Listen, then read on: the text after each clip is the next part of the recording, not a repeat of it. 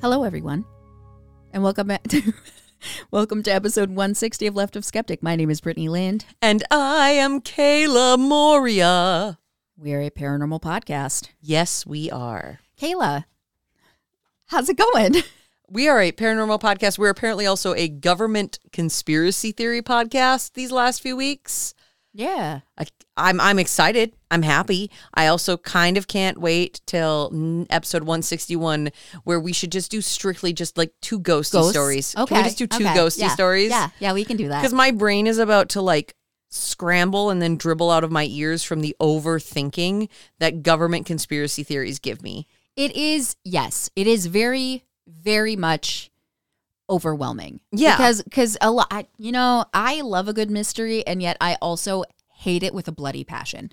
I love mystery, and I like doing these stories every once in a while. Right. But when we've just been, both of us have been consistently doing it now. Yep. For so much that my brain is like, too much thinking. This is supposed to be the fun part. I just want to talk about a ghost cat at the Palmer House Hotel. Like, that's all I want to do with my life. I don't want to have to decide whether or not something is real, if there's some sort of like... I don't want to have to decide if people are just collectively terrible about something or if the government is out to get us all. Are we going to be taken away for covering these subjects on the podcast? Like, there's all these things that my brain just goes off on. So, yeah. And as I say this, knowing what I know. Wait. Oh, I know what your topic is, yeah. And I hear where this is going. I hear it. Hey, how you doing? I'm doing all right. Drinking wine, hanging out with you. It's a double whammy of an episode. It's a good way to go, It is a good way to go. It's a good way to celebrate the release of your gallbladder. Yes. My gallbladder is going bye in 3 days. Bye. Don't wanna be a fool for you. Are you ready for a couple jokes or two? I am. Okay. What type of coffee does a vampire drink? I have no idea. Decaffeinated. That doesn't even make sense. Don't look at me. I don't make the jokes. The jokes are on the card. I know, but it makes me feel better to point out that it doesn't make sense because obviously I wouldn't have guessed that. What do you get when you cross the abominable snowman and pasta? Alfredo? Spaghetti.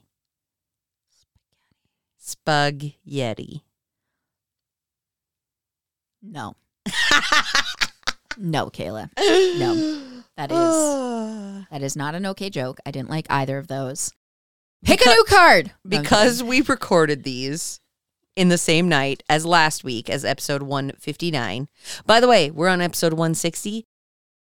We are so close to episode 169. But with that in mind, we're still drinking wine. Shall we crack into it? Clink into it? Let's clink into it. Oh, that was almost pretty. Oh, that was like almost as perfect as and that's why we drink sound.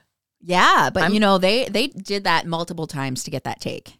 And you did that in one. I'm feeling very impressed. You should be. I hope this is the positivity that you needed to continue after my on. Story. After how angry I still sound. And it's not your fault. It's not like I'm angry at you.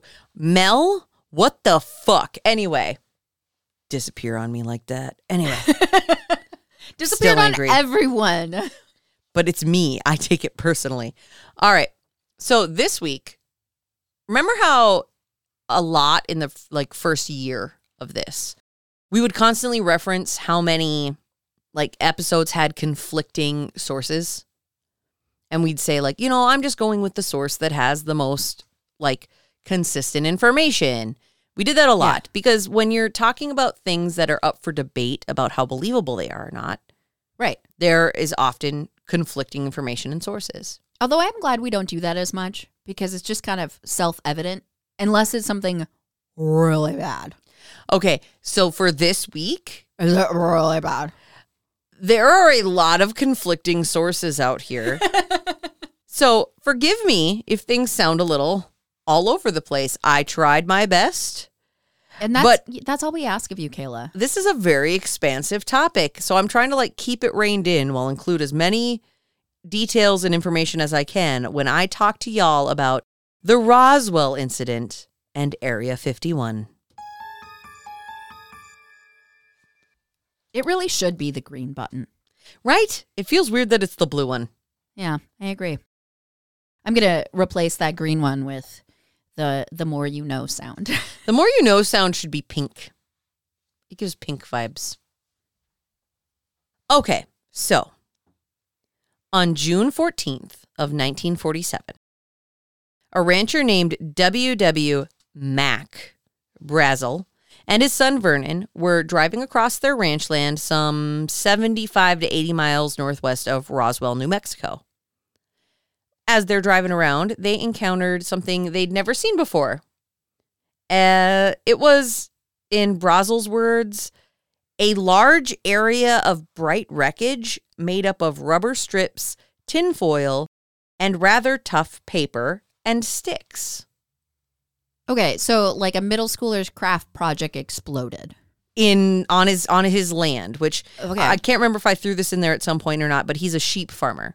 Which is why I got so excited because the sheep. Because they're in New Mexico, and then you talked a lot about sheep last episode. This is just, it's all coming together. Anyway, sorry. I think it's just, I'm used to Minnesota. We have no sheep here. No, we really don't. So he found this wreckage. It was apparently metallic looking, lightweight fabric that was shredded across all the gravel and sagebrush of his land. Okay. Brazel obviously didn't know what these things were or why they were on his land. So on July 4th, he went and collected up all the mysterious items he could find. On July 7th, he took it all to Roswell and brought it to their sheriff, George Wilcox, being like, hey, this shit showed up. What do I do with it? Right, because perhaps a crime happened. Yeah, he was just like, I don't know what this is. I feel like I should report it because it feels weird to just ignore. It didn't look like your typical trash. No, it sounds very specific and shiny. Mm-hmm. And I assume this is before the idea of putting tinfoil on your head. Yes. It was a thing. As far as I know, anyway. So Sheriff Wilcox, too, was confused. He contacted Colonel Butch Blanchard, commander of the Roswell Army Airfield's 509th Composite Group, located just outside of town. And then Blanchard brought in his superior, General Roger W. Ramey, and Major Jesse Marcel, who was an intelligence officer from the base. So we've got a few military people involved. We went from farmer to sheriff to military. And up the ranks. Up the ranks, yep. Okay. Next thing Brazel knew, Air Force soldiers were combing his field, gathering mysterious debris and whisking it away in different vehicles. Okay, see, I know you're going to ask me my skeptic scale on this one, and right off the bat, alarm bells are ringing, because what if it's just like rubber and tinfoil? Why would the sheriff bring it up to the military, and then why would the military care? They'd be like, "Oh, this is a kid's school project." Okay, so we didn't talk about this yet, but this is an episode takeover. This is my whole episode. Oh yeah. So we'll get there. Trust me. Oh. So I've got this little picture. I printed it so it's in black and white. Okay. But it is about Mr. Marcel holding like parts of the debris. So the picture was in black and white actually on the website too, but it kind of conveys a more shininess. It's from 1947. Yeah. It kind of conveys like a shininess to it, and there were a few more pictures of them like kind of combing through all of this. You know what this looks like? It looks like when you're in a horrible space blanket? Yes. Yeah. Yeah. Like it when you looks get into an a accident. space blanket. Yeah. Yep. We had space blankets in my car for emergencies for a while because they take up a lot less space, but they insulate really well. Right. And that's kind of what it looks like. That's totally what it looks like. Okay. So the military base's public information officer, Walter Hout, worked with a local journalist to release a newswire report about this whole incident. Quote, The many rumors regarding the flying disc, because by the way, at this point, they've just started calling it a flying disc. But it was just garbage. Right? This is garbage that's found, and I cannot find in all of my research where we came up with flying disc. Wow. That PR guy, he made a really big mistake. He All right. gave them more information than he needed to. So, the rumors regarding the flying disc became a reality yesterday when the intelligence offices of the 509th Bomb Group of the 8th Air Force Roswell Army Airfield was fortunate enough to gain possession of a disc through the cooperation of one of the local ranchers and the sheriff's office of the county. So, to kind of interject here, I think that this might have stemmed from, prior to this, there was reports of like a German test flight thing of these like airplanes that looked like weird discs. Because it's 1947. Yes. So I think that might be where the disc part comes in, but I couldn't find anything definite. When I was doing all of this research, it kept taking me off on 3,000 different side articles, but then they weren't related. So I'm trying to like zoom all of this in. And as we discuss it, so if you ask me questions, I might find something that is in here that I haven't written down. Mm-hmm. Because you read it and you're like, I don't know if this is relevant. I would say on average, I spend probably like 6 to 10 hours on a story. I have spent probably a good 20 to 30 on this. And it's not even as long as I think it could have been. Right. So, well, you got to make it as concise as possible. Exactly. I still think that PR guy gave away way more information than he needed to. All right. He could have just said there was garbage. No worries, guys. It was just garbage. And we'll get to that. Trust me. Okay. So the quote goes on. The flying object landed on a ranch near Roswell sometime last week. Not having phone facilities, the rancher stored the disc until such time as he was able to contact the sheriff's office, who in turn notified Major Jesse A. Marcel of the 509th Bomb Group Intelligence Office. Action was immediately taken, and the disc was picked up at the rancher's home. It was inspected at the Roswell Army Airfield and subsequently loaned by Major Marcel to higher headquarters, unquote. Oh. So they're saying this base picked it up, and they were like, all right, we're giving it to people higher up than us. Right. You know, I'm glad that they told the truth, but also I feel like they're giving more information than they needed to. On July 8th of that same year, 1947, RAAF captures flying saucer on ranch in Roswell region was the headline story for the Roswell Daily Record, an article where Marcel decided to release a statement. So the government's just all about this right now. Huh.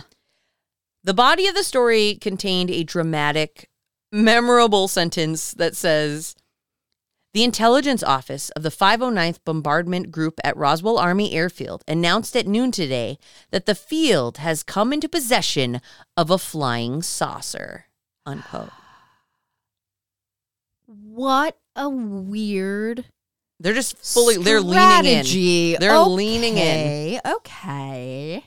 On July 9th, an Air Force official clarified the paper's report, saying that the alleged flying saucer was only a crashed weather balloon. However, to anyone who had seen the debris, or the newspaper's photographs of it, because they did submit photographs, right, quote, it was clear, unquote, that whatever this thing was, it was no weather balloon. Okay, I have to look something up really quick.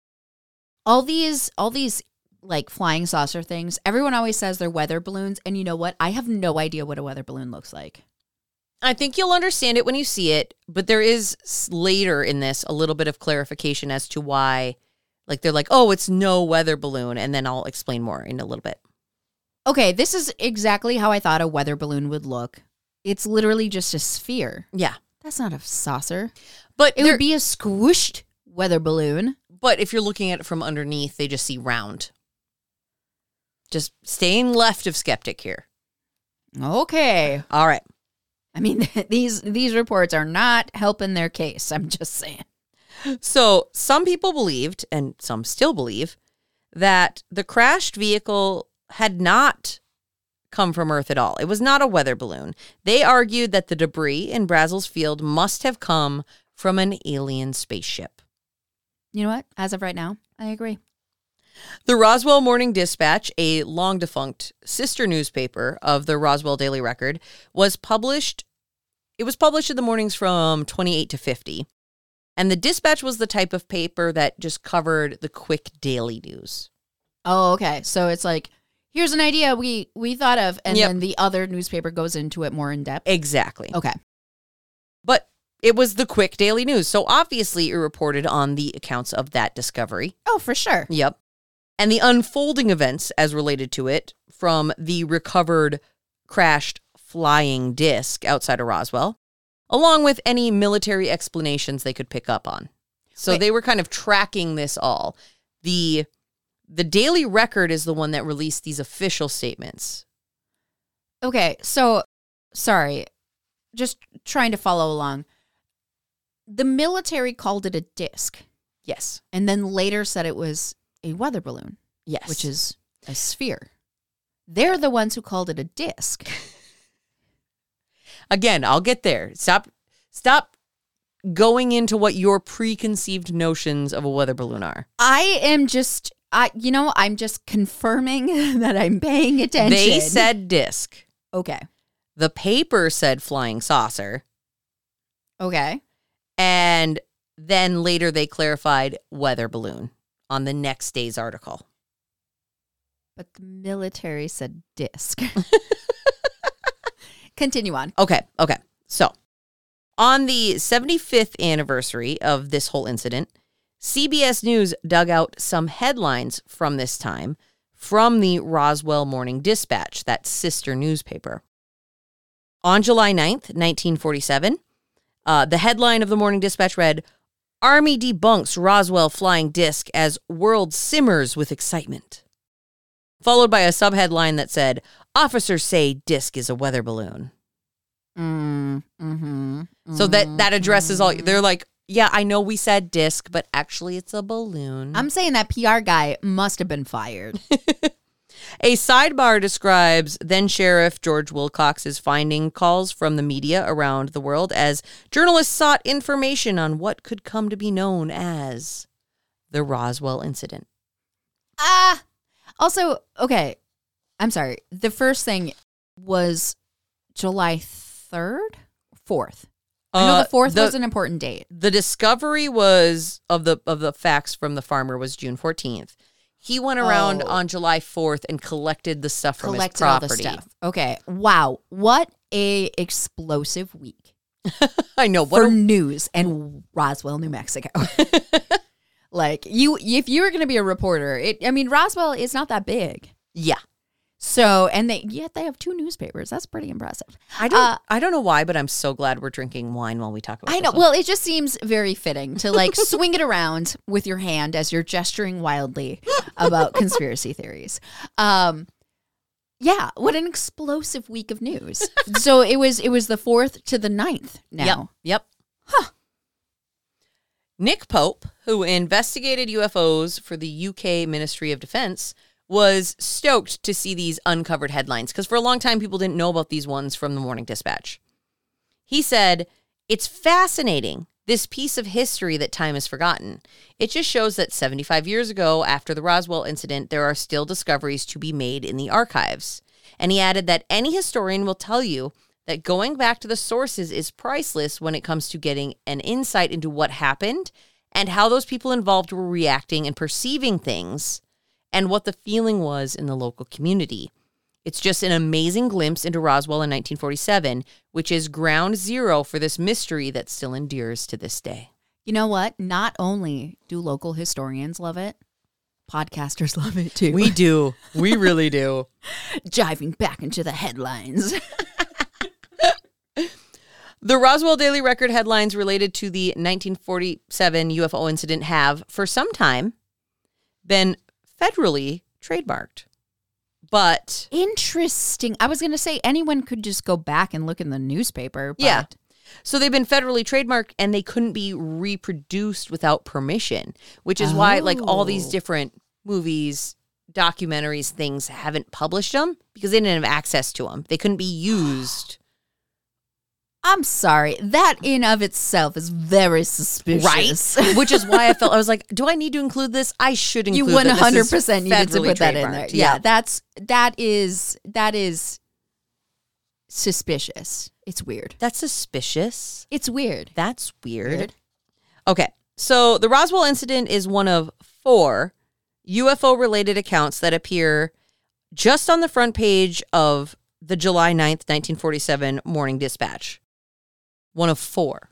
The other items, Carrizozo man sees flying disc, Joe Massey spots disc over Roswell, and an image of an unknown object in the sky over Seattle, Washington with a caption that states, "Is this a flying disc?" So this was not the only article in that paper. There were similar discs being seen all around. Just throwing that out there. A lot of them in Roswell, some of them in Washington. I will also say I didn't put this in my story last week, but there had been a lot of talk about a lot of UFO activity around Mel's Hole. Yep. And that's what partially inspired me covering this, was realizing that a lot of this prompted the kind of discussion of the Area 51 Roswell conversation, because it was giving me alien vibes. Yes. That black light that just like shot up into the air. Yep. Mm-hmm. Which also was why I was really impressed with you for covering it, because you typically stay away from alien conversation. Well, a lot of it was more leaning towards some sort of portal in time. Yeah. Alternate dimension. Yup. So if anybody kind of gets a bug to go look at all these records, absolutely do so. You can find them online. Ooh, they're open now. Yes. Well, some of them are. But it is worth noting that the Dispatch's front page from this time, the late 1940s, contains instances of language that would not fly today. Oh. And it shouldn't have flown back then. They're definitely a product of their time. Yeah. And sexism and all of those things. Bad things. Yes, Daily Record Management thought it was important to release them without blacking anything out. They didn't want to make it seem like they were hiding stuff because they're trying to be transparent. So they're basically like, this is the way it is. It's like when Disney releases those things and like, this is the way it was at that time. We recognize that it sucks. Yeah. I mean, honestly, for news records, like when I worked for Minnesota Public Radio, for instance, if I were to tweet something, I was not allowed to delete it. Yeah. As something that's considered a news organization, even though I was on the music side, we don't delete things. All we could do is make a note as to what information was incorrect in the original tweet. You could only release and edit. You couldn't delete. Exactly. Nor should you. Yeah. You can do a retraction. You can do like a change in things, but as a news organization, it should stay. And that was their point. They wanted it unedited, unaltered. Exactly. Okay. So the number of reported encounters with unidentified flying objects exploded in recent years as the military has encouraged pilots to document their, experiences. Yeah. Citing the government encouraged it, citing possible national security threats. But as we've talked about in previous alien episodes, like it's also just really interesting. The incidences acknowledge public typically. So full disclosure, as I'm reading this, I'm looking at what I wrote and it looks a little weird. So if it sounds a little off joint, here we go. Okay. Been there, done that. Yep.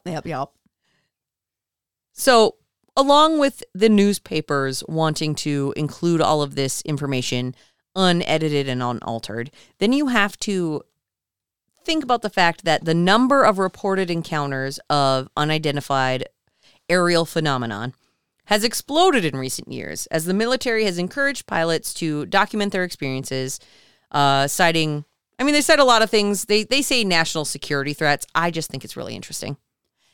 Yes, it is really interesting. However, though, we did have that incident. What was 2020?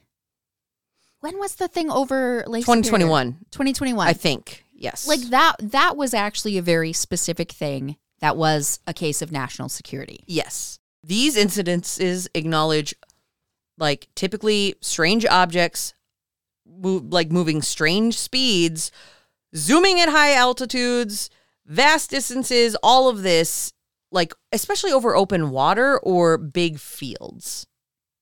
Like anything that is not a city. It's like, oh, over the desert, over Lake Superior, over Lake Michigan. Right. And honestly, I mean, national security, yes. But also, if another country has figured out how to move a spacecraft that way, yeah, we want to know how they did it.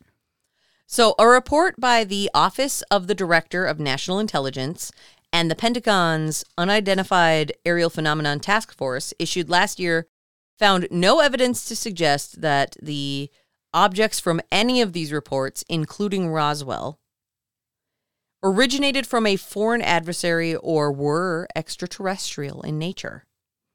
But investigators also could not explain most of the incidences.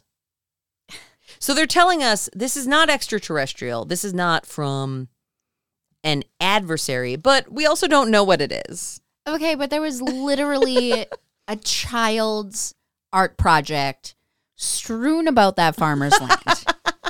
And they couldn't explain where that came from. So, keeping all of this in mind, the skepticism around all of this just grew more and more. It was like late 1940s, we're talking about these things, but they're writing it off as weather balloons, blah, blah, blah, blah, blah. Eventually, as the world moved into the 1950s, the Air Force conducted a series of dummy drops over air bases, test ranges, and unoccupied fields across New Mexico. According to several sources, these dummy drops were meant to test ways for pilots to survive falls from high altitudes. Okay, I was like, you have to explain this more, Yeah. because what does that mean? So the idea being that they were testing like the ejects, the way that the parachutes worked, kind of all of those things. I mean, that makes sense. So they sent bandaged, featureless dummies with latex skin and aluminum bones. Dummies that looked an awful lot like aliens. Falling from the sky onto the ground, whereupon military vehicles would then rush in to the landing area to retrieve the bodies as quickly as possible. So as much as they try to keep all of this secret, people are seeing these latex skinned bodies just flying from military aircrafts, and then other military vehicles coming to pick them up. Okay, so the initial PR guy was an oversharer. This point, they're undersharing. They should have told people this was happening before it happened. They 100%, they should have been, I just wanted to let you know, if you see this happening, this is what that is. Two people who believed that the government was covering up the truth about unidentified aerial phenomenon and the Roswell incident. These dummy drops seemed a little suspicious, a little sus. Mm-hmm. They were convinced that these dummies were actually extraterrestrial creatures who were being kidnapped and experimented on by government scientists. Okay. But why would they then throw them from a plane? To test their bodies? That's the thing. When you're dealing with something that's extraterrestrial. Oh, you want to see what impact situation. Okay. So that's their ideas. Okay. We don't know what kind of experiments they would perform. That is really fucked up. Right? It's a weird idea. Let's just drop them from planes and see what happens. So that combined with this flying saucer, right, that they then said were like, oh, it's a weather balloon, blah, blah, blah. We're leaving people feeling a little sketched. Yeah, I'd feel sketched. And then it turned out that the Army knew more about Roswell's flying saucer / space debris than they let on. Yeah, I'm not surprised. I bet the first PR guy was being honest.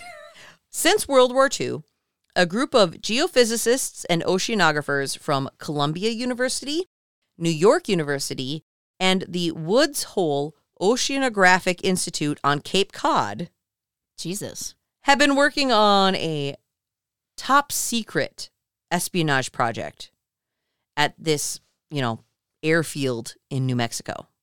They called it Project Mogul. Isn't that like a person who has a lot of money? Like an entrepreneur? Mogul, What is a mogul? like a mogul. I don't actually know what the definition of mogul is. All I can think of is Tom from Parks and Rec, where he says, all I want to be is a mogul. I could be a fragrance mogul. I could be a sports mogul. I could be a mogul. I don't know what it actually means. It is an important and powerful person, especially in the motion picture and media industry. I want to be a It's podcast mogul. It's also a steam locomotive.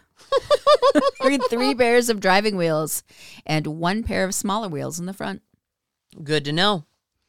Anyway, Project Mogul used a sturdy, high-altitude balloon to carry low-frequency sound sensors into tropopause, which is apparently a faraway part of the Earth's atmosphere that acts as a sound channel. Okay. In this part of the atmosphere, sound waves travel for thousands of miles without interference, much like in the depths of the ocean. Okay. So the scientists believe that if they sent microphones into this tropopause, they could eavesdrop on, other countries, maybe nuclear tests as far away as the Soviet Union. Sneaky.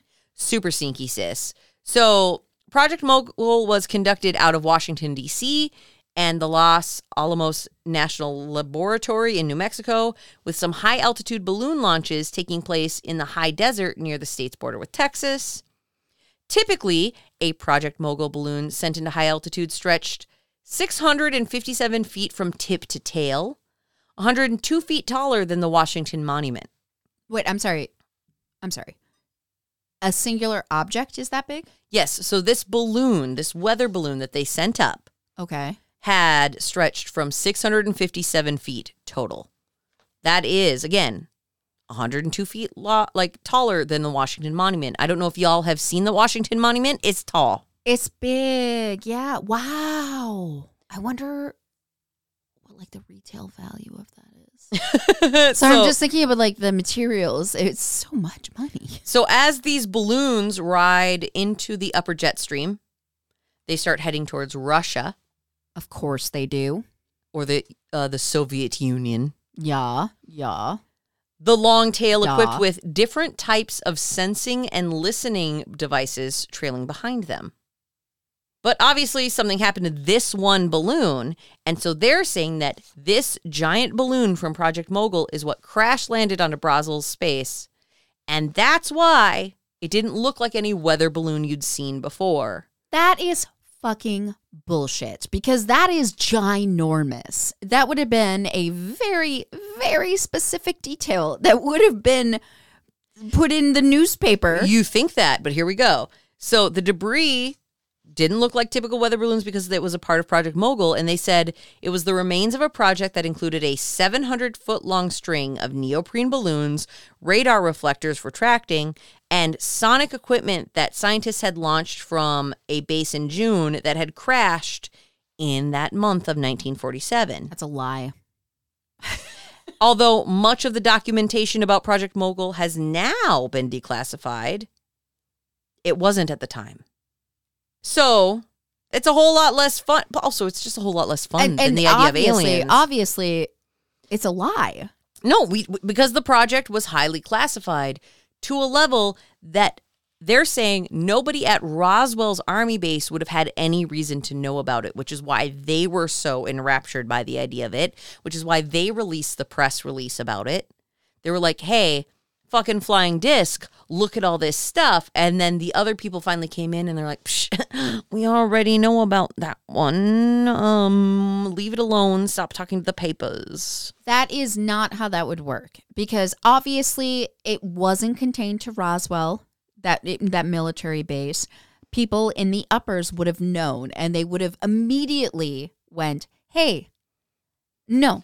Well, here's the paragraph I had written. Because the project was highly classified, nobody at the Roswell airfield knew it existed, so they had no idea what to make of the objects found in the field. I mean, that part makes sense. sense. Some officials on the base were worried that the wreckage had actually come from a Soviet Union plane or satellite or spy of some way, like trying to gather information. I mean, again, makes sense. And that made them reluctant to share with the public because they were worried that it was going to look bad for us, Totally. the government. Totally. But the uppers would have swooped in before that first PR person gave so much information. And they would have been like, hey, I just want to let you know, we can't talk about it. We're going to give you this story. Like, this is not the 1800s. They have communication devices, obviously. So the weather balloon story, flimsy as it is actually the simplest and most plausible explanation for what they could come up with on such short notice at the time. Meanwhile, to protect the science project, no one at the what the Project Mogul base could step in without endangering what they'd put out there.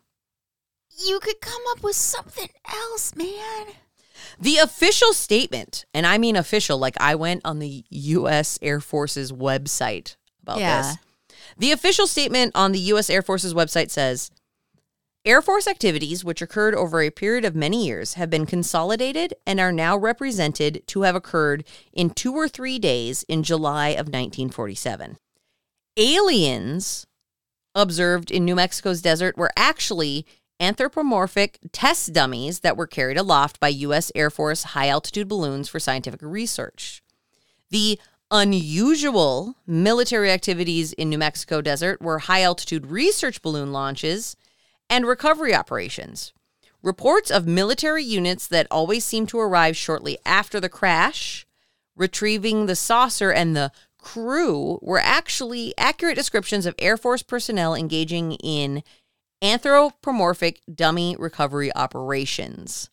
Claims of alien bodies at the Roswell Army Airfield Hospital were most likely a combination of 2 separate incidences. 1, a 1956 aircraft accident where 11 Air Force members lost their lives, and 2, a 1959 manned balloon mishap in which 2 Air Force pilots were injured. The report is based on a thoroughly documented research supported by official records, technical reports, film footage, photographs, and interviews with individuals who were involved in these events. Unquote. That's bullshit.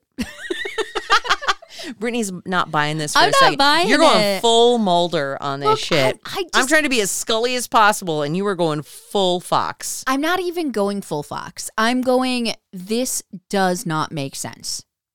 Like, okay, I accept the fact that they were dummies. Not literal dummies falling from the sky, but they were idiots. Because a lot of people in government, whether or not it's like big government or local government, they think that it is better to have some sort of a side story or like lessen it, when in reality, telling the truth will solve more issues than not telling the truth, because you're making it shady as fuck. It makes it seem like you're hiding something. It just doesn't add up to me. I'm just saying it doesn't add up to me. I don't know. I mean, I will throw out there to the world that we've had a couple of glasses of wine at this point. I am still thinking quite logically. All right. If I listen back to this and I find myself embarrassing, then you'll put a disclaimer at the beginning of the episode being like, I've had 3 glasses of wine. And I really believe in aliens when I've had 3 glasses of wine. I'm not against it. I'm here for it. I think this is amazing. I'm paying a lot because of I feel attention. like I have to convince you a lot. I know. And I'm loving that I don't have to do the convincing on this episode. You are not telling me anything that's going to convince me otherwise. So far, these guys, if anything, they are bad communicators. They obviously needed some women on their team to help them with expressing themselves in a way that people will understand, because they are not doing very well. Okay, so keeping all of this in mind and reminding you all that this is me trying to take multiple accounts, including things released by the U.S. government, things released by newspapers, and things released by various sources that are more on the conspiracy theory edge I feel of like things. you're being very concise. I'm I feel like you're trying. doing a really good job. I'm trying. So today, knowing all of this, many people continue to believe that the government and the military are actually covering up the truth about extraterrestrial landings in and around the Roswell area. Because they're being shady as fuck. Right? And they always have been. So 30 years ago, in 1994, the Pentagon declassified most... 30 years ago, 1994. No, Kayla, no. Okay. So the Pentagon declassified most of its files on Project Mogul and the dummy drops, and the federal, General Accounting Office produced a report that was designed to debunk all of these rumors. But it doesn't matter when the government debunks their own rumors, because what is the government doing? Is anybody going to believe that they're actually debunking things? Like, you're releasing a statement of your own accord. Is it actually debunking anything, or are you just hiding more? Is basically where the thought process was landing at this point. It's like that guy who went back and he changed all of his Facebook statuses for years and years and years back to make it seem like he was predicting the future, when in reality he had just went back and edited them. Yep, exactly. And then everyone's like, oh my God, you're right. The date on this is correct. Yep, exactly. So, nevertheless of their attempts, there are still people who subscribe to the idea that the hundreds of thousands of curiosity seekers out there that visit Roswell and the crash site are correct. They want to find the truth for themselves, and they have a right to do it, and they are probably right. Like those people who said we're going to go storm Roswell. I got that in here. Yep, I got that in here a little bit later. So at this point, I've been telling you a mostly very skeptical analysis of what happened. And I've been debunking it. I know you have.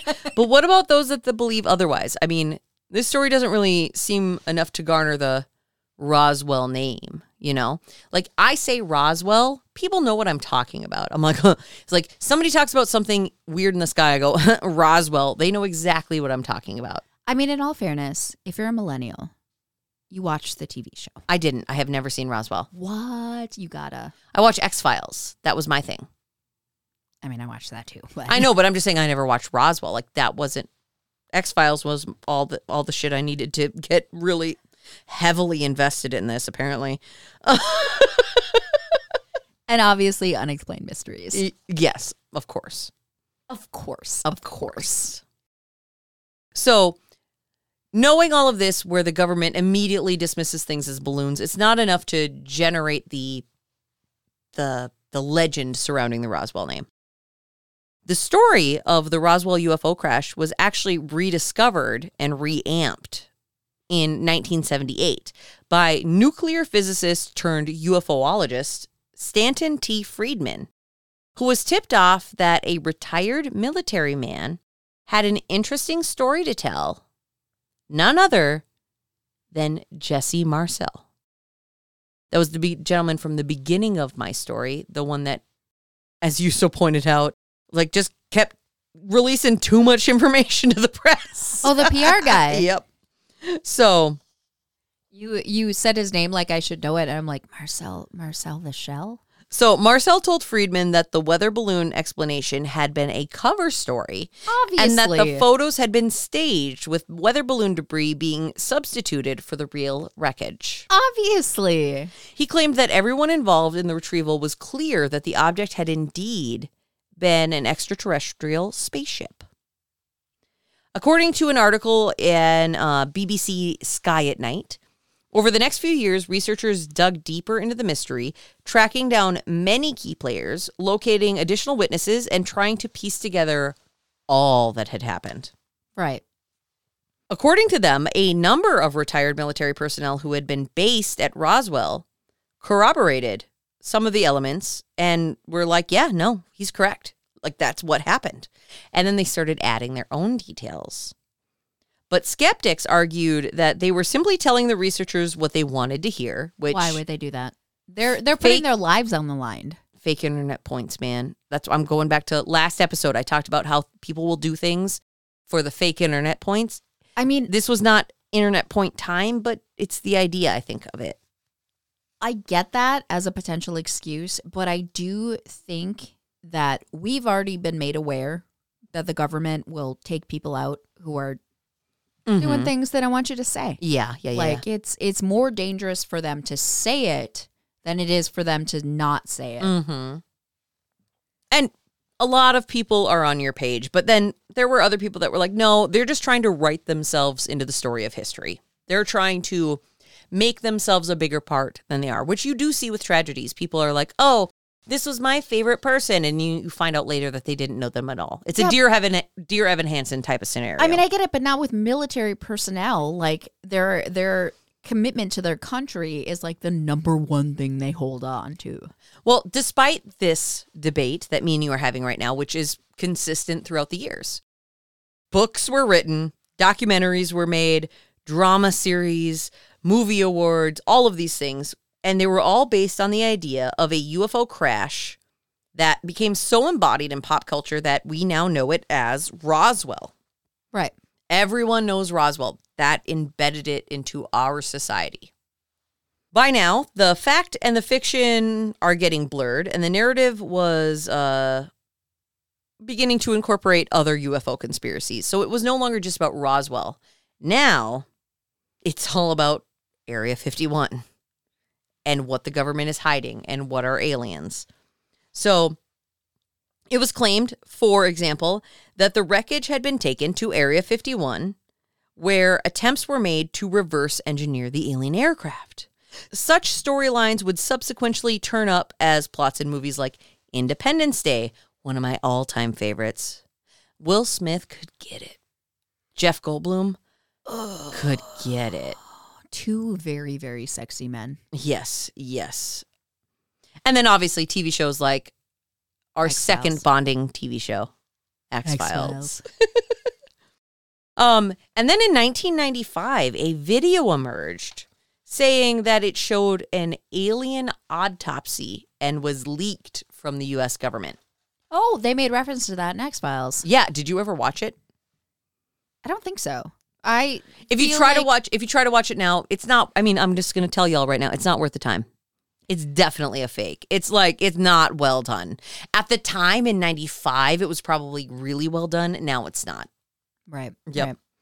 Right. It's been confirmed as a hoax at this point. Like, the actual production company that came out with it was like, yeah, we were just trying to get views. But at the time, it was a big deal. Like the Blair Witch Project. Exactly. And at the time, it generated international news. Like, it was being... Apparently, this whole Roswell incident thing is big in the UK. Yeah, of course.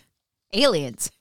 So during the 90s, the U.S. government succumbed to media and public pressure and launched their own retrospective investigation and published two reports, the first in 94 and then the second in 97.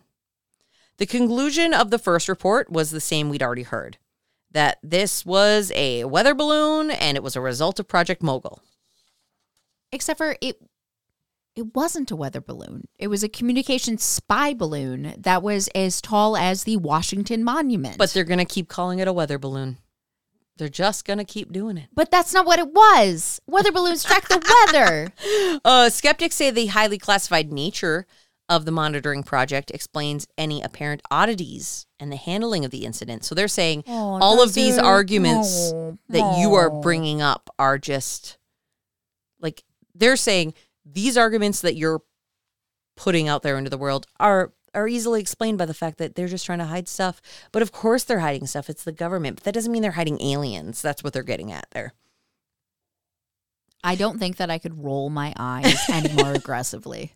And then they even say it's even possible that the flying disc story was a local initiative designed to throw the media off the true story of the Project Mogul Oh, those two cute little newspapers? Okay. That they then classified. So their idea is being that due to the tension at the time, 1947, between the U.S. and the Soviet Union, that aliens would be easier for the public to digest rather than the threat of the Soviet Union and the U.S.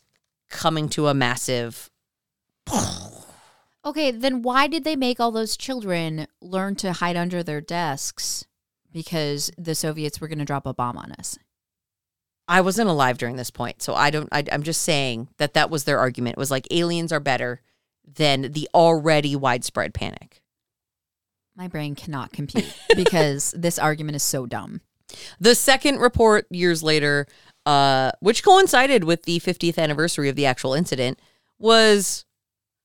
honestly, it wasn't trying to calm people down. It was almost like egging them on. None of the original reports had mentioned alien bodies, and even Jesse Marcel denied those aspects, the alien bodies of the story. But the United States Air Force felt that they had to address the issue with their theory and suggested that people had connected the crash tests and the anthropomorphic test dummies, and then we're trying to find... The report is weird and difficult to read. I tried to read it and map it out, but they were trying to find these ways to connect these test dummies to the aliens, and it ended up reading really weird. They were over denying the aliens, but then at some point you're like, okay, so are they over denying to a point where they're admitting the aliens? It was right. They're over. It's almost like they're over explaining, and you're like, I don't know. That doesn't. You could have just left that out, and it would have been much better. I know. Bad PR, guys. Yeah. No. It was actually really terrible, and to a point where you're like, I was gonna try to read some of this on here and test it out, and the reports are just filled with scratching out and handwriting, and I couldn't even find a way to read it that was legible. So I'm just leaving it with, it was bullshit. It's bullshit. Yep. I mean, most of this is. So even for neutral recipients, people who were not super skeptical or super believable, they were like, this is a stretch. Either way, at this point, the Roswell incident had become the UFO community's flagship case. They were like, this is the thing we can rally around. This is the proof that we needed to say that aliens exist. The city of Roswell was all for it. They embraced it. They started a UFO museum. They had annual events that marked the occasion. And Roswell now has such name recognition that several U.S. presidents have alluded to the UFO incident at Roswell in speeches and interviews, usually making a nudge, nudge, wink, wink, quip. But sometimes they seem to be playing it straight to make people wonder. And you're like, is that an additional, is that a meta nudge, nudge, wink, wink, wink? Or are they serious? Well, the word on the street is that when you become president, you get shown files. Yep. Of all the national secrets, which I kind of have a feeling that they didn't do for Trump. And that's why everybody comes out of the office a weekend looking 10 years older than right. they did Obama before. was he was a fresh young lad, and then he was just gray. Yep. Yep. So fast forward to now. The topic of UFOs have been steadily transitioning from fringy conspiracy theory and X-Files fans to mainstream, at least in the U.S. This process started in December of 2017, from what I can find. There were two articles from the New York Times. Firstly, there was a revelation that the U.S. Navy had videos of UFOs taken from, its fast jets. And second, the existence of the Advanced Aerospace Threat Identification Program, or AATIP. The exact role of AATIP is still disputable, for lack of a better term, but the Pentagon confirmed that it is, in part, a way to study UFO data. And then they quickly point out that UFO doesn't mean aliens. UFO means something we don't know. It's in the air. We don't know what it's from. Unidentified flying object. Exactly. So when I point all this out, I'm not immediately saying aliens, but they are saying this is part of it is identifying unidentified flying objects. Yeah. This is significant because previously the U.S. government said that its official interest in the topic ceased at the end of 1969 when Project Blue Book was terminated.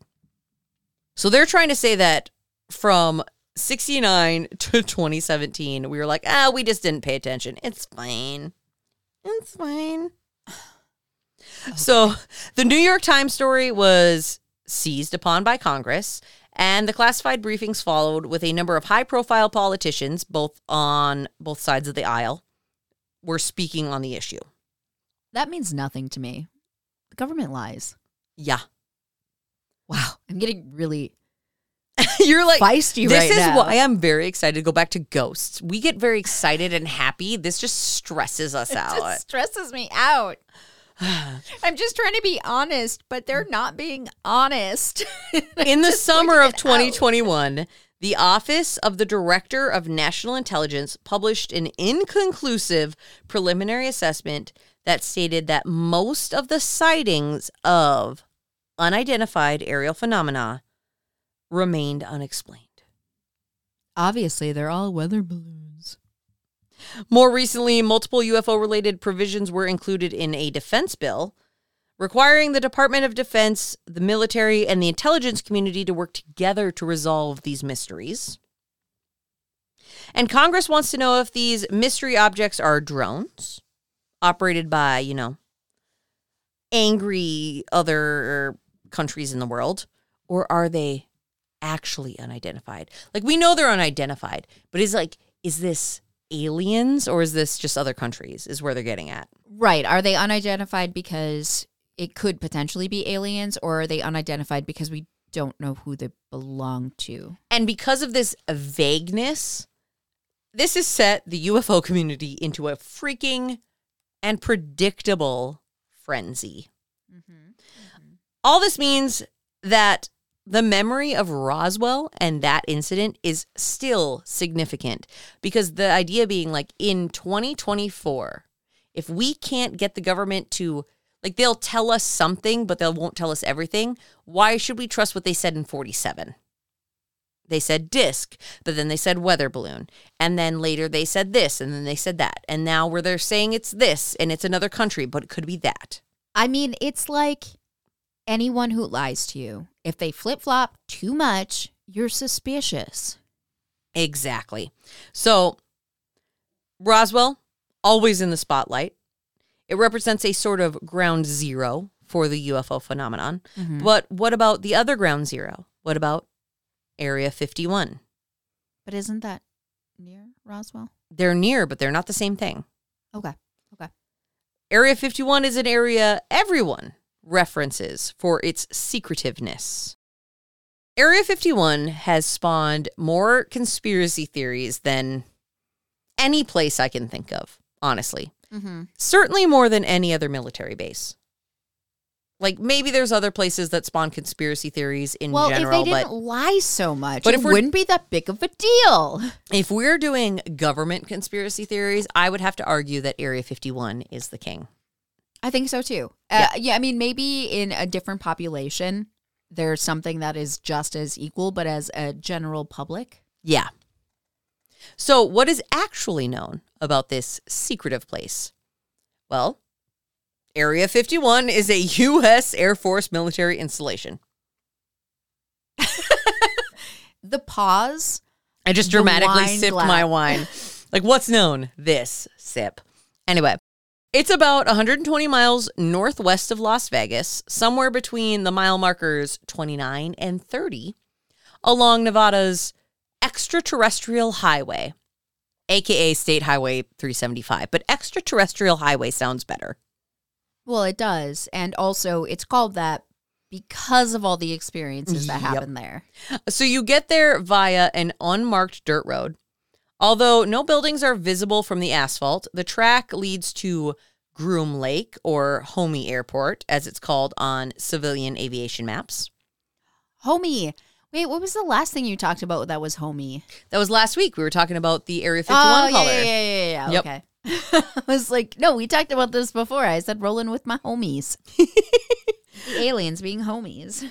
So for those in the know, this road leads to a military base with many unofficial names. And this is actually the first I heard that Area 51 has many unofficial names. It's Paradise Ranch, Watertown, Dreamland Resort, because apparently we're at Disney World now, Red Square, The Box, The Ranch, Nevada Test and Training Range, Detachment 3, Air Force Flight Test Center, and Area 51. So if you ever hear any of those referenced, they're all talking about the same space. So in high school, I had a really good friend named Lindsay, and she had a brother named Mitch. And one day, I could not remember the name Mitch. So I refer to him as the boy child Lindsay. Okay. And if you break it down, boy child Lindsay, it sounds like Buckle. So then I started calling him Buckle. And I feel like this is exactly the same instance with all those other names, is that someone just decided that this was going to be a nickname, and then they're like, it's totally called The Box. Yeah. I just want my house to be referred to as Dreamland Resort so that people can show up expecting great things and then just come across my like little split level. And your weird little cat. Yeah, yep, exactly. I love your cat, but weird little cat. Oh, you haven't seen her recently. Oh, Fizzgig looking rough. You should come visit her soon. I should. She was my best friend for a while. Okay, so Area 51 is not accessible to the public. Let's be very clear about that right now. Not accessible to the public. Don't even try. I don't know why anyone would think that it would be. I didn't know there's a bunch of fucking people that decided to storm it. Area 51 is not accessible to the public. I don't think they did. They just were talking a big game. So it's under 24-hour surveillance, and employees reach the facility by way of airplane. They fly in and out of a restricted terminal. What? At McCarran International Airport on one of several unmarked planes permitted to fly through the airspace above. Adding to the secrecy, satellite imagery of the installation was censored until 2018. Like Mel's Hole. You couldn't, but it wasn't like it was just blurry. Okay, so it was blurry. It wasn't a boxed out. Yeah, but it's the same idea. Right. Because Mel's Hole was pre Google Maps. This is saying Google Maps. Google Maps' approach to things you shouldn't see was blurry. Okay.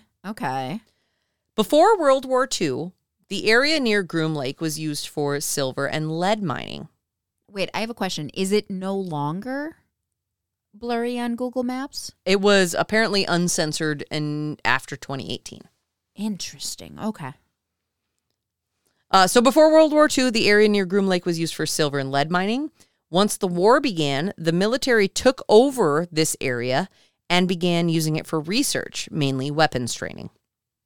When the CIA started developing and then creating spy reconnaissance planes during Cold War, the CIA director Richard Bissell Jr. realized that a private base was needed to build and test prototypes. Yeah, based upon alien technology. I thought we covered that. In 1955, he and Lockheed aircraft designer Kelly Johnson selected this area at Groom Lake to be their headquarters. The Atomic Energy Commission added the base to the existing map of the Nevada test site and then labeled it Area 51. Within 8 months, engineers developed the U-2 plane. And I still haven't found what I'm looking for. I just want to do an excuse. That no to longer sing surprises me. No. I was waiting. I was just sitting here holding my glass of wine going, I'm waiting for her to sing U2. If you would get on my level, you could sing so I wouldn't have to sing in my own songs. You know, I'm not a good singer. I'm not either. But you do it with such passion. All right, so they developed the U-2 plane. It could soar at an altitude of 70,000 feet, much higher than any aircraft at the time. And this allowed pilots to fly well over the Soviet radar. You know what's interesting, though? Yeah? That's 10,000 feet less than Mel's Hole. So the idea being that they could create a plane that would outwit the Soviets, basically. Mm-hmm.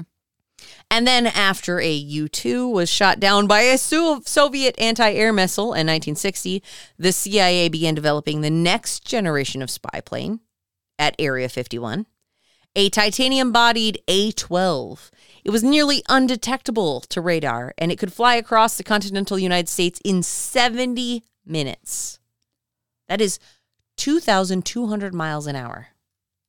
The plane was also equipped with cameras that could, from an altitude of 90,000 feet, longer than the known depth of Mel's Hole, photographed objects that were just 1 foot long on the ground. No. Yeah.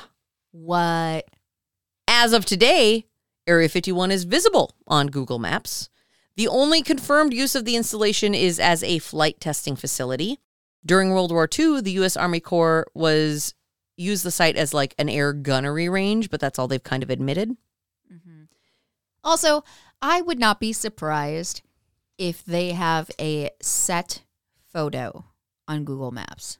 I'm also not surprised by that thought. Yep. Like I've seen enough heist movies where they like override the cameras for it to be when there's emptiness. Oh yeah, no, absolutely. They like picked a day. They were like, Google, fly over this right now. Day. Yeah. Yep. Yeah. And then never again. On June 25th of 2013, the CIA approved the release of declassified documents chronicling the history of the U-2 aircraft and Oxcart programs in response to a Freedom of Information Act request. The release of those documents marked the first time that the government officially acknowledged the existence of Area 51. So, just the existence of it? Just the existence of it. Prior to that, they were like, It doesn't exist. Since 2013, not much other information has been released, really. So it's been, it went from non-existent to 2013 being like, yeah, it's here, to 20 years later, them not releasing much else. They are not good at this. Seriously, I'm telling you, they need a new PR person. And I know what you're thinking. Kayla, you've been talking a lot about the government. What about the fucking aliens? Many people have reported seeing unidentified flying objects in or around Area 51. Yeah, it's famously known for it. This is the popular idea behind this area. It's an area for extraterrestrial research. And how did that come about? In 1989, a man named Robert Lazar, or Bob Lazar, claims he worked on extraterrestrial technology inside Area 51. Lazar told Las Vegas television reporter George Knapp that he saw an autopsy of aliens inside the facility and that the U.S. government used the facility to examine recovered alien spacecrafts. Lazar's credentials were soon discredited. According to many records, they found that he never went to the Massachusetts Institute of Technology, where he said he did, or the California Institute of Technology, where he said he did, as he claimed. At the time, though, engineers at Area 51 were studying and recreating advanced aircraft, just aircraft acquired from other countries. But he was saying, yeah, they're duplicating this. And they were like, yeah, it's from other countries. And he's like, no, it's from outer space. And then it sparked this whole debate. Nevertheless, with all the high-flying tech information out of Area 51, including more than 2,850 takeoffs of random planes that they were test flying, reports of unidentified flying objects skyrocketed in the area. Although Lazar himself was discredited, his claims spun numerous government conspiracy theories, most of which involve extraterrestrial life. When they talk about what could be prompted by this, a journalist named Annie Jacobson wrote a book on Area 51, and she said, aircraft's titanium bodies moving as fast as a bullet would reflect the sun rays in a way that could make anyone think UFO. So she's writing a book on Area 51, and she's saying they're testing these, I don't know what, like experimental aircrafts, and she's trying to write it off as not UFO, but nobody's really believing her. A 2019 interview with Lazar on a popular podcast inspired a Storm Area 51 event. Bringing it back around. You bring it back around. That's what we do on this podcast. In which about 6,000 people showed up in the desert to look for the evidence of aliens. Wait, people actually showed up? Apparently about 6,000 of them, yes. Wow. It eventually morphed into just a festival celebrating all things aliens. Not all of these people were like, yeah, let's storm it. They just wanted to talk to other people about it. So it was like Burning Man, but with aliens? Yep. So the Storm Area 51 event started out as a joke, but it has become kind of a viral phenomenon, something people talk about a lot. They headed into Nevada in an effort to see if the truth was out there. And it turns out they really weren't, because they also just wanted to see them aliens, as I think you referenced. I think you said that at one did point. I? Yeah. That makes sense. That sounds like something I would say. So while the event spawned music festivals and other related events, the secret military base located in the desert was pretty much kept safe from these idiots. But keeping in mind that this is something people talk about, they want to storm the Area 51. We want to talk about why, because I've been trying to keep everything very military based, trying to be very level. But also, didn't you say that people can only fly into it now? Yes, but only authorized people can fly into it. Now, Right. they were going to so even if they did storm the gates, Yeah, they so wouldn't to be speak, able to. they wouldn't be 'cause able to they actually can't get there. in. Because I mean- only authorized people can fly into it. they could get in. It's still the desert, but like how many miles? I didn't even look it up. How many miles would they have to walk past those secure gates before they would actually meet anything of any significance? They have guns, man. Don't do it. I'm just what I'm Again, saying. they hurt the horses and the people in the front. Don't do it. Don't do it. Storm Area 51. Don't. If the military takes over your hole, just let them. Like, It's stupid to do otherwise, honestly. It's just dumb. the best course of action. They'll never take my guns. They can take your guns, buddy. Well, they they'll can. just shoot you. They don't need to take. Well, they take them after you're dead. I mean, your best course of action is to really get to be besties with Anonymous. Yep. So that they can. Even then, hack they're not as in. powerful as they think they are. I mean, they're more powerful than I me. am. Yeah, absolutely. But still, yeah. All right, so I forgot what this lead-in was going to be, but eventually I was going to talk about what the top conspiracy theories are associated with Area 51, Okay. which we kind of touched on last week or 2 weeks ago. And also all the things that I just keep interjecting rudely. So the biggest one is, of course, about the Roswell incident and how an extraterrestrial ship crashed into Roswell and was transported to Area 51. As we discussed, the 1947 crash of a disc-shaped aircraft in Roswell kicked off UFO speculation worldwide. And apparently, the 1945 report on airplanes designed by Germany's Horten brothers included reports of unusually shaped parabolic aircrafts. 2 years later, after the crash of a foreign disc-shaped aircraft in New Mexico, that is when the Roswell incident happened. So that was kind of what I hinted at earlier. Wait, sorry, just to clarify. So Germans made aircrafts that were unusual shape? A 1945 report on airplanes designed by Germany's Horten brothers included reports of unusually shaped parabolic aircrafts. Okay, so their reasoning is that Germany has been working on unusually shaped aircrafts, and then after that in Roswell there was a crash, and so maybe it was a German plane. From what I can find, again, this is me again trying to piece together 3,000 different conspiracy theory things and putting them all together in a timeline. Oh, for sure. I was just trying to clarify as to I'm so making sure I'm I not made sense. saying that the Roswell incident is this, but it might be relevant for the disc shape thing. Okay. But Roswell is still throwing out there the weather balloon Project Mogul thing. Which is interesting because in 1947, it definitely would have made significantly more sense to say it might be a German aircraft because they've been working on different funny shapes. Well, and that's actually funny because actually in July of 1947, around when our Roswell incident happened, the Counterintelligence Corps embarked on a manhunt across Western Europe to locate the Horton brothers and ask them about these saucer disc airplane-shaped things. See, they should have brought that up. I'm telling you, bad PR, man. So all of this together led to the theory that Area 51 reverse engineers alien spacecrafts. That's one big conspiracy theory. This is what Mulder told me. I'm just saying.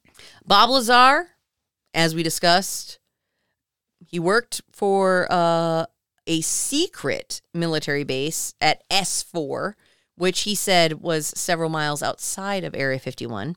And according to Lazar's claim, he saw flying saucers that were powered by element 115 years before it was discovered by man.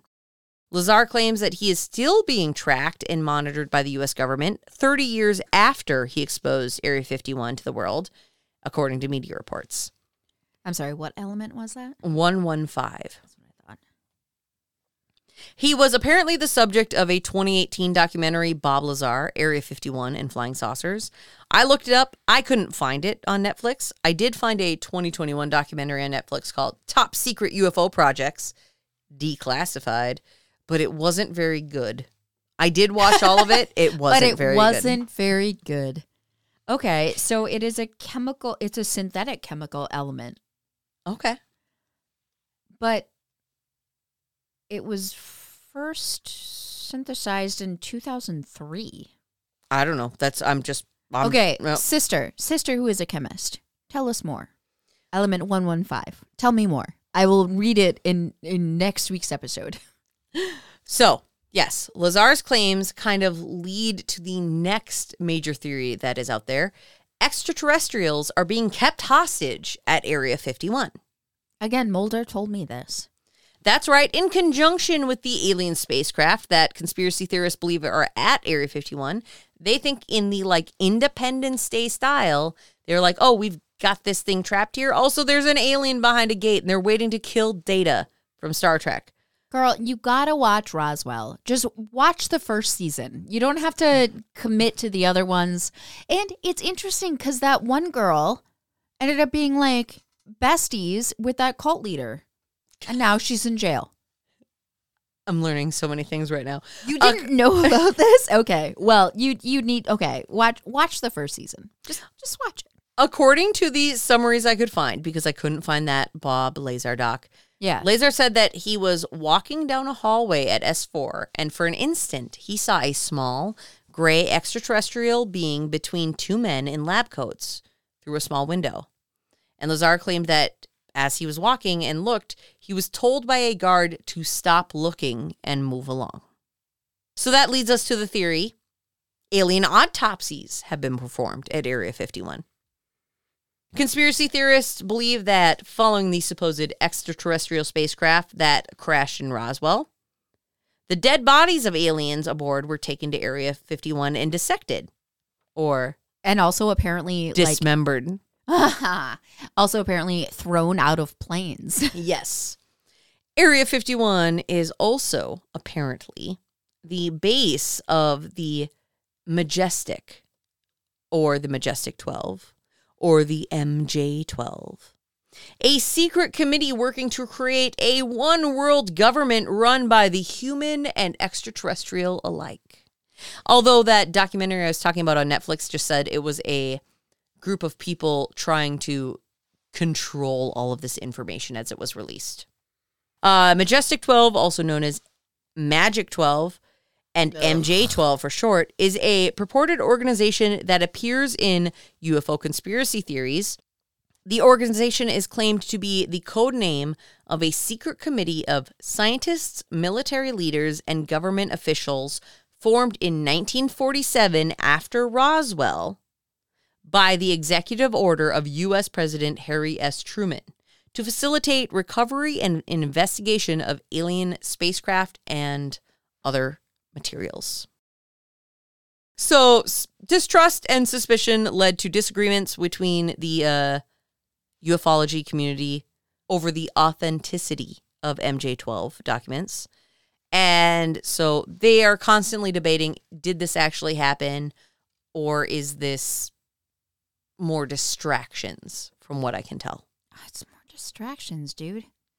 As for not alien-related Area 51 theories, we have that Area 51 is home to the government's mysterious black helicopters. Okay. The government has apparently tested secret aircrafts at Area 51, as we know, including the Cold War spy plane, the SR-71 Blackbird. However, conspiracy theorists believe that the military base is also the home of black helicopters, which are unmarked helicopters that are a symbol of military takeover in the United States. Like, this is where the men in black ride in. And this is where, when things happen that they don't want you to know about, they ride in on black helicopters. And they're all out of Area 51. Is it weird that when I think of the men in black, if they're not in a black helicopter, I just always assume they're in a Buick? No, that's not weird. Is that weird? Yeah. Is that what you think too? Black helicopters, which first appeared in news reports in the 1970s, are commonly associated with cattle mutilation, toxic chemical releases over various neighborhoods, and other supposed activities conducted by the U.S. government. And, of course, the one that I always find intriguing, the government controls the weather from Area 51. I don't believe that. This is another popular claim from theorists that the government has yet to set up a shop to control the weather, but they're trying. And while the government has put forth research projects in the past to modify clouds and the weather, according to a report from the National Science Foundation, there has been no evidence that the research took place at Area 51. And then the last, most famous non-alien conspiracy theory is that they are trying to develop time travel. And that's all I could ever find on that. Nobody backed it up. They just said, Area 51 is trying to do time travel. I believe you should look up Project Pegasus. That just makes you think of Grey's Anatomy. All right, so we may never resolve the mystery. We may never know what's behind Area 51. But the story of Area 51 speaks to us trying to know what's out there. The truth is out there. And as Fox Mulder says, I want to believe. But I don't know that I can after doing all this research. I want to believe. Wait, you can't after doing all this research? I was so strong and so committed that I was going to find some things out here. But it just kept going down either super government ways of being like, this is all bullshit, or really wackadoo conspiracy theory ways that didn't give me anything at all. So now I am on a skeptic scale of para to normal, para being 5, normal being 1. I'm stuck like last week, right in the fucking middle, and I don't want to think about this anymore. I'm so sad. Okay, first of all, we're going to take a moment to assume that aliens are paranormal, and they're not. They're real. I call it paranormal because it's anything outside of normal. the normal. Yes. So I think this is really interesting because every time you've told an alien story, I've been very naysayer. Yeah. But I have spent way too many hours looking into this specific thing. Yes. And so now I'm stuck where you were with Mel's Hole. I'm stuck in Mel's Hole with you. It's not a great place to be. Mel's Hole is just kind of dank and depressing. It is. I am giving this a 4.5. Oh my God, really? Yes. Should I be proud of myself or just proud of the government at this point? We'll never be proud of the government. They're liars. And that is why it gets a 4.5 is because, again, they could have just, if they really wanted to dispel these rumors, all they would have had to do is say some very specific things. And those specific things could have been lies in and of themselves, but they kept trying to work around it because they knew they were going to get caught in a lie. And in the end, their reasoning is it's not logical.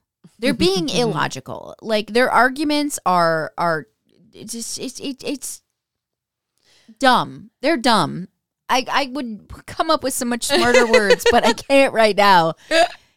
I think that they've been so flip-floppy and wishy-washy. Yeah.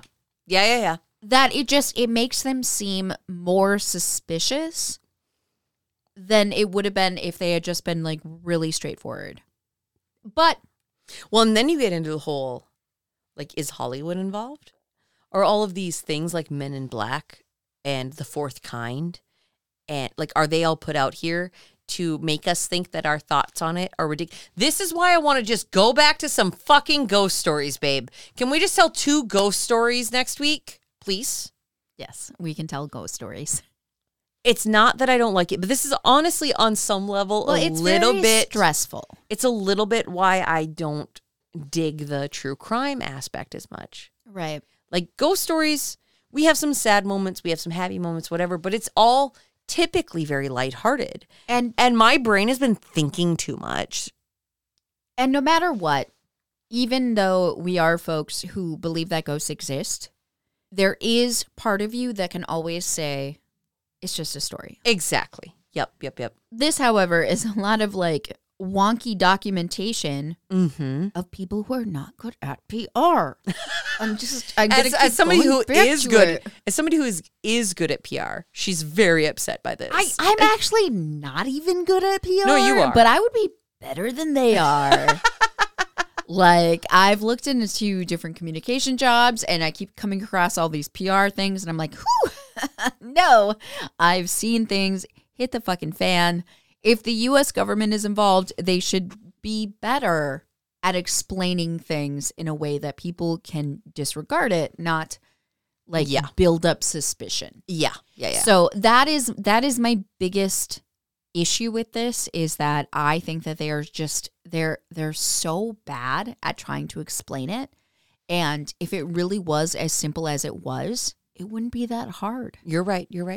Like that, I feel like it's the logical conclusion to draw. Like I mean, I get it. That one guy, he admitted it was a saucer, and then he's like, no, it was a weather balloon. But also, if it was a fucking weather balloon, he shouldn't have fucking said it was a saucer.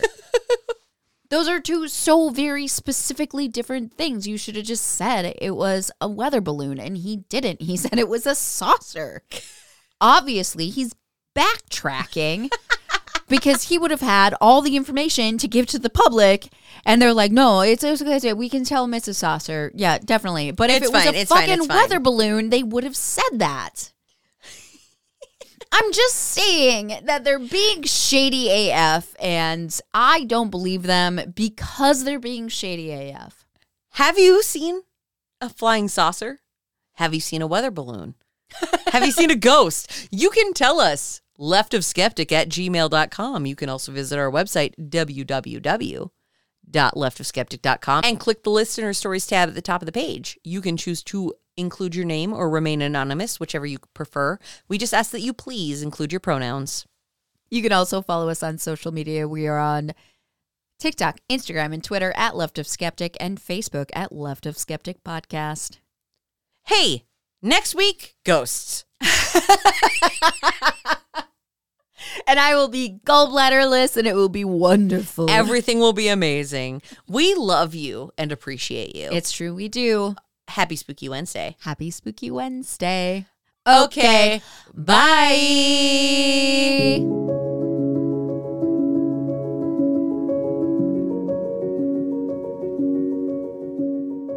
The Left of Skeptic podcast is written and hosted by Kayla Moria and Brittany Lind. This week's episode is edited by me, Brittany Lind.